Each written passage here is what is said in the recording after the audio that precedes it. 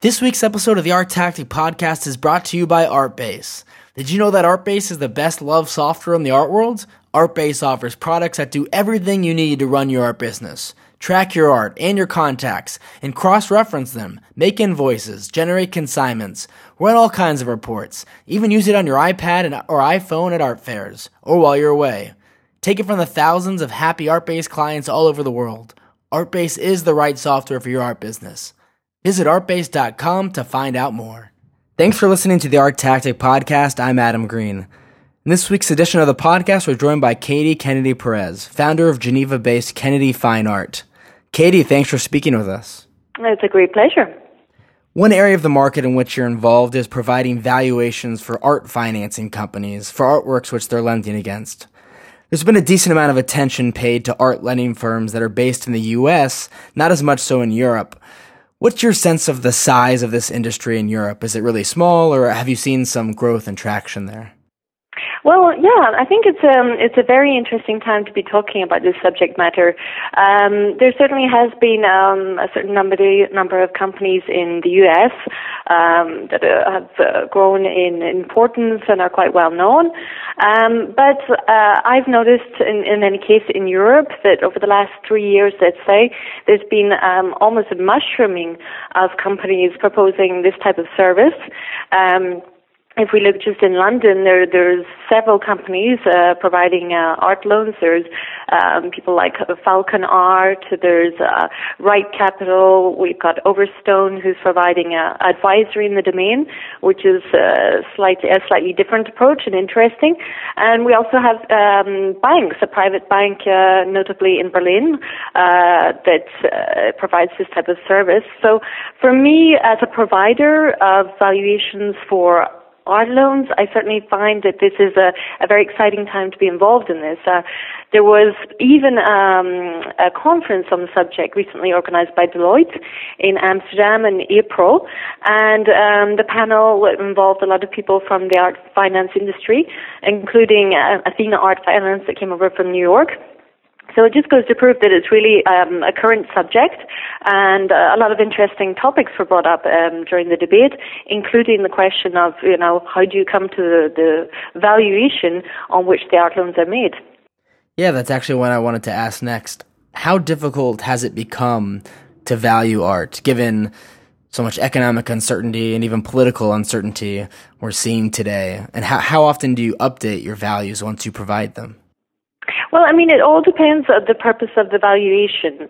But if we take the first part of the question about the economic situation, if we kind of look at key indicators in the art world, certainly reports that have come out this year have indicated, let's say, a drop in the overall market since last year.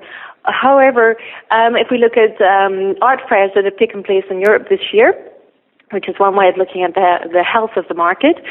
We can see that Maastricht was a successful event. There was a lot of very positive feedback from Art Cologne as well. And we'll see what happens at Art Basel, which is another key indicator. So with regards to the market, I think despite the fluctuations internationally, with art, we can consider that for the time being, unless there's some dramatic economic event in another sector, it's going to continue. It's going to continue along the way it's been going for the last 3 to 5 years, which has actually been in growth. So a slight correction is almost normal. And then with regards to the valuation, it depends, because if you're doing an art loan valuation, then the timing is really critical to the value. So if you give a current market value, it is just that. You're saying that at this present day, if somebody had to sell something without being forced to, not in a fire sale situation, this is what it would be worth. Whereas if you're valuing something, let's say, for insurance, you're probably going to value that, on an annual basis, and that will be reviewed. It's something that would come up for subject to review.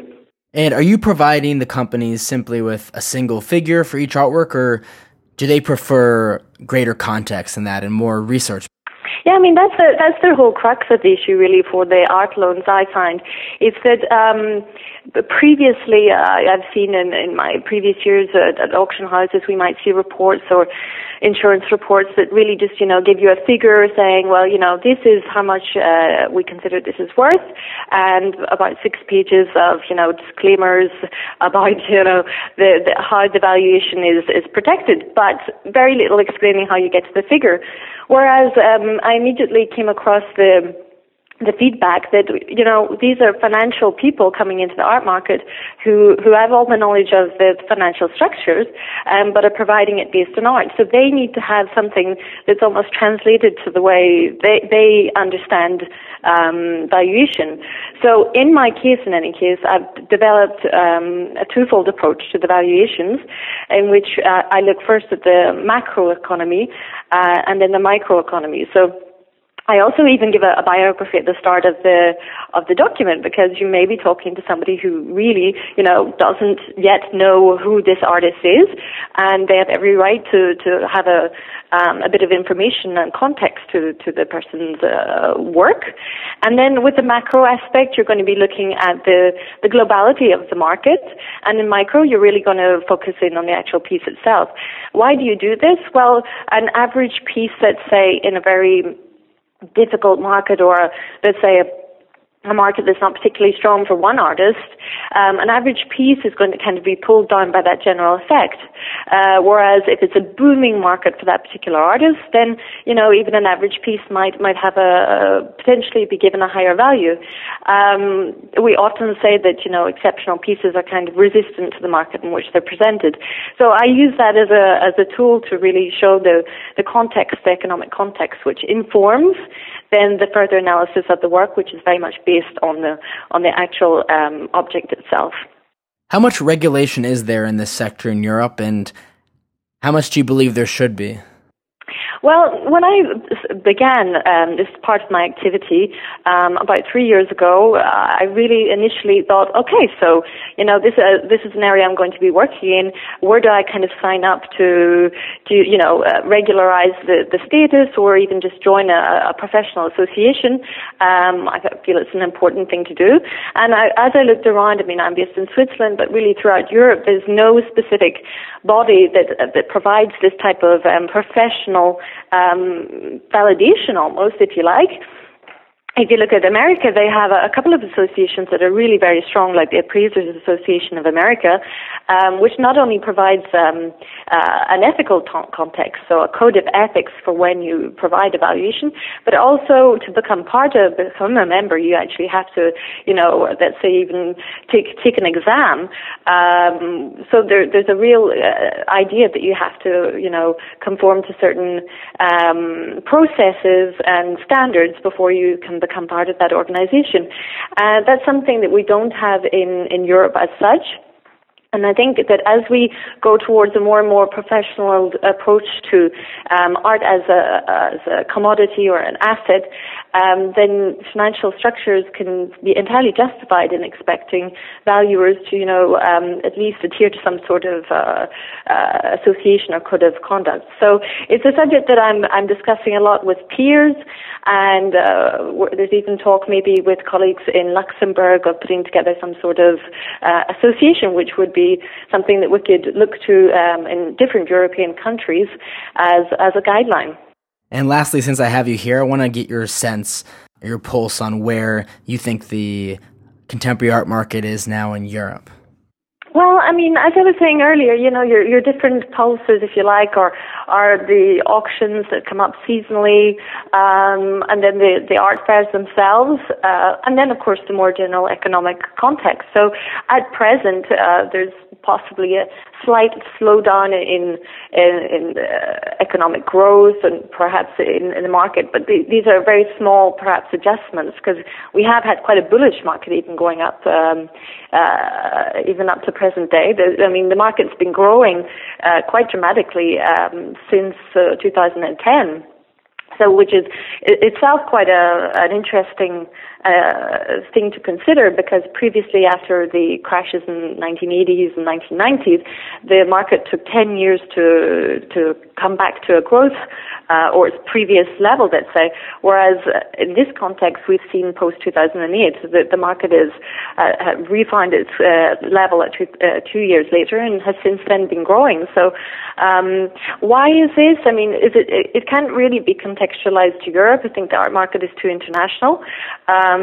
I think it's in many ways due to this perception of art as obviously not only just being something that's a pleasure to buy and own, but also the fact that it's considered more and more as an asset. And as certainly in Switzerland and other countries, people are questioning where they place their money. You know, are they getting returns? Are they at risk? Then a certain amount of people are really looking to art as an alternative asset, and this is reflected, of course, in the money that's coming into the sales. And then if we look indistinctively at economic growth, the Deloitte report, for example, indicated that ultra-high net worth individuals will grow by 41% by 2025. So that's quite a significant projection, and very often we know that there's an increasing growth in art in portfolios, so potentially this is more money coming into this market. Katie, thanks so much for coming on the podcast and talking about your experiences valuing art, in particular art that's being lent against.